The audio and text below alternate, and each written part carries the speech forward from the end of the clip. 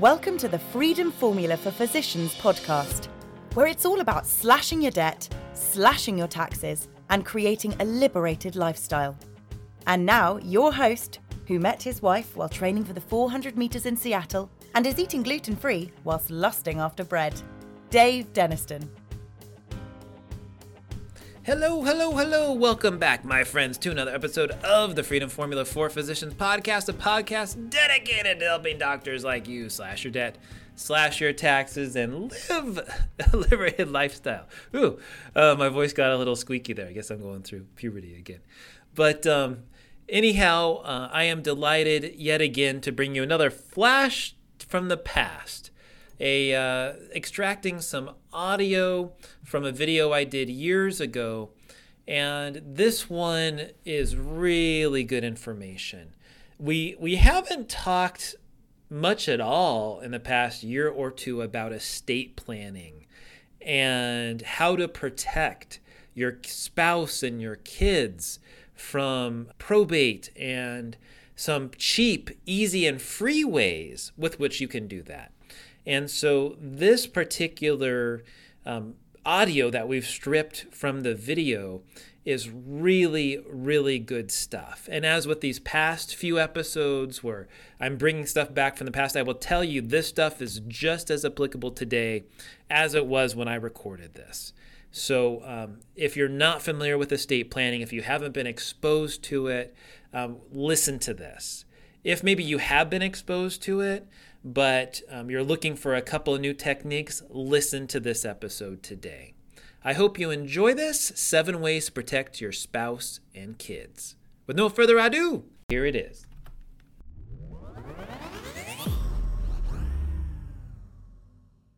Well, this is Financial Planning 201, Part 3, 7 different ways to protect your spouse and your kids. Well, in the next 10 minutes, we're going to be having a great conversation here. And I am going to reveal to you how you can plan for your heirs and how you could possibly avoid paying tens of thousands, if not hundreds of thousands of dollars in estate taxes. And you know, it can be so frustrating because you spend years and years and years working hard, accumulating money, and more than anything, you want to make sure your family is taken care of. And you don't want the government getting their hands on your hard-earned dough. So today, we're going to go over 7 specific steps you can take to make sure that this happens. All right, number 1 here. Let's talk about this document that so many of us forget to get together, a will. Now, why should you have a will? All right, all in all, this lets you decide how you want to distribute your assets and your estate. Without this puppy, the state gets to figure out who gets what rather than you. So what if you've been divorced? What if you have some estranged kids? Do you want that state to end up having money go to those folks? Control your destiny and be the captain of your ship. The laws that govern what happens if someone doesn't have a will, they're called intestacy laws, and they can vary widely from one state to another. In general, current spouses and kids would receive the inheritance in the event of not having a will. But you want to make sure that all your I's are dotted and T's are crossed. Now, when should you revise it?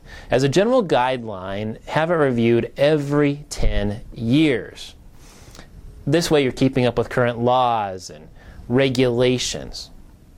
However, if you have been through a major life event, think marriage, new divorce, new baby, new stepchildren, or maybe something happens like a child dies, or you have a new grandchild who you want to give specific money to, then you need to revise your will. Alrighty, so next, let's talk about the crazy differences between community property versus common property. Now, there's 2 basic types of legal structures in states: community property and common property. In community property states, both spouses equally have rights to the assets. So essentially, everything gets split in half at the death of a spouse. Even if the titling is under the name of a particular spouse, in the event of a death, the state tends to see everything as a joint asset. Now check this out. In comparison, there's common law property states, which in those cases, the assets of one spouse are only in that spouse's name, and they'll stay that way at death. Now, let's think about who the hell cares, right? It doesn't sound like this would mean much to me, but it has a very large impact. It leads to estate taxes. So you could potentially have hundreds of thousands of dollars in estate taxes by utilizing the right vehicle. So for example, here in the state of Minnesota, we are a common law property state, and there is an exemption of 1.4 mil. This means that they will require the estate to file an estate tax return if the assets in the name of the deceased are over 1.4 mil. And this includes life insurance proceeds, 401ks, investment accounts, bank accounts. So if a person has a $1 million life insurance policy and they have a $1.5 million 401k, they have a $2.5 million estate. So the life insurance policy plus the 401k both count towards this. They're going to get taxed. They're going to get a bill from Uncle Sam on the remainder over 1.4 mil. In this case, 1.1 mil. And in the state of Minnesota, taxes start at 10%. This means the estate would get hit with an estate tax bill of $110,000. And now for a commercial break. Have you been wondering, I'm so tired of working. What would it take to retire? Maybe you've been thinking about, gosh, I want to have a plan for getting out of medicine, but I'm not sure of the right way to do that. What are the steps that I need to take? Well, that is why I put together this ebook, which is The Roadmap to Retire by 45. It lays out literally step by step what you need to do, how to go through it, how to calculate it. I think this is a fantastic ebook that will probably take you 15-20 minutes to read through, but really lays it out step by step. If you want the ebook, just text ROAD to RETIRE. That's ROADTORETIRE to 833-343-2986. Again, text ROAD TO RETIRE, ROAD to RETIRE, to this number, 833-343-2986. It'll be 20 minutes that will really change your life. And now, back to the show. This brings us back to common property versus community property. As a quick reminder, community property states like Washington, like Texas, they're dividing up spousal assets equally at the death of the other spouse. So both spouses face the same exact estate issues. In the previous example, let's say the spouse has no assets in their name. In a community property state, the same $2.5 million, remember that life insurance policy, plus the 401k gets cut in half. So that $2.5 million split into $1.25 million for each spouse.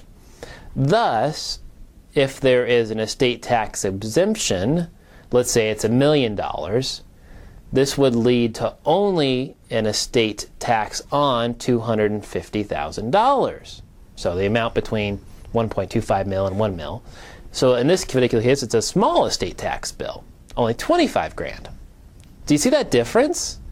If having an estate tax bill of 150 grand versus 25 grand can simply get dictated by the state that you live in. So make sure to understand the estate limits for your state. Now, on top of all of that, not only state estate taxes, there's federal estate taxes. Now, luckily here, the exemption is way, way, way higher. It's 5.4 mil and change. So as long as your estate is below 5.4 mil, you don't need to worry about this. However, anything above 5.4 mil can have a very steep tax of 40%. And keep in mind, the state does include life insurance death benefit, unless it's owned by a special entity. So, all this information leads to the penultimate question. If you are subject to estate taxes, whether federal or state, what can you do? So here are 5 specific strategies that you can consider. Now, number 1, annual gifting. You can gift up to $14,000 a year to anybody, tax-free. 14 grand a year. So keep in mind, gifting more than this can lead to gift taxes. Don't do more than that unless you're using the lifetime exemption. Another day, we can talk about that. So anyhow, this means you can gift to kids, to grandkids, to spouses of the kids or grandkids, whoever you desire, up to $14,000 each. So if you have 2 grandkids, 4 grandkids, and these kids have a spouse, you got a total of 8 people you could gift each 14 grand, or a total of $112,000 every single year. All right, number 1, annual gifting. Number 2, move to a different state. So, is there a better or warmer climate state that you would enjoy in retirement that has more favorable estate taxes? Review over that chart that we talked about earlier. Number 3, spend your assets. Is your estate over that limit? Hey, enjoy life. Take a few trips. Check off your bucket list. See your grandkids more often. Remodel your house. Hey, it's easy to spend money, and we can have fun doing it. But just be careful you have enough to take care of your day-to-day needs until you're 90 or 100. All right, so number 3, spend your assets. Number 4, irrevocable life insurance trusts. For fun, we call them ILITs. You can separate money from your estate by gifting annually to an ILIT rather than directly to your heirs. And the death benefit from the insurance is owned by the ILIT. So now it's separated from your estate. This way you can effectively move over $500, $1 million, $2 million bucks that will not have estate taxes, as long as you're playing within the rules that happen within the administration of the ILIT. Number 5, consider some other estate planning techniques. So similar to ILITs, you can use a family limited partnership, a charitable remainder trust, a charitable lead trust, a foundation, or other numerous vehicles also to separate out a portion of your estate. And all of this is so that you can separate stuff out. All right? Well, that's all we had time for today. I just want to say great job for spending all this time. For watching this video, you are part of a small, elite group of folks who care about their money. And I am so proud of you for taking time to view this video. And of course, this info is just the tip of the iceberg. If you want a full report on these techniques and more, email me at dave@daviddenniston.com to get my report, 9 critical ways to protect your spouse and kids. If you're interested in exploring any of these strategies, hey, let's get together. We can chat more about it. Well, thanks again so much for joining me. My name is Dave Denniston. Have a good one, and check in again soon. Well, thank you, my friends, so much for listening to the last podcast. I am pleased to announce that I am now a completely independent financial advisor, where to the point now I can really integrate my financial planning practice with this podcast. If you might be looking for help, if you have found any of our information here interesting or relevant and you're looking for a second opinion, I am making myself available for 30-minute strategy sessions. And if you want to arrange a time to meet with me to discuss your situation and see if we might be a good fit for one another, I'd like you to call our office and speak with Kyla.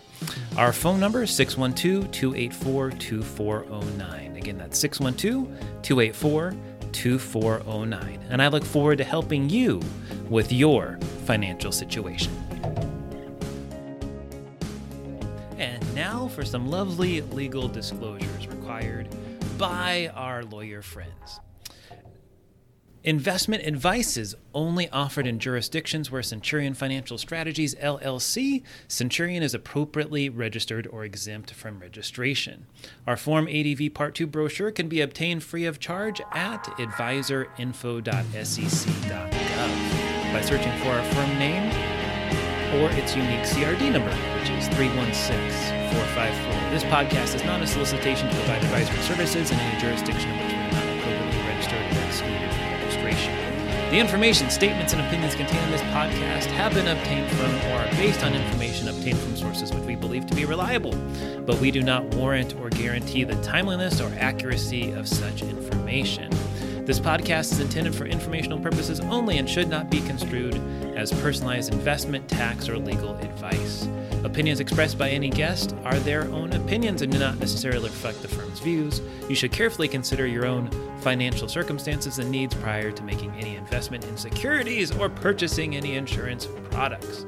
As always, past performance is not indicative of future results. Investing in securities, or really anything else, involves the risk of loss. If by some chance in this particular podcast I mentioned insurance products are backed by the financial strength and claims paying ability of an issuing insurance company.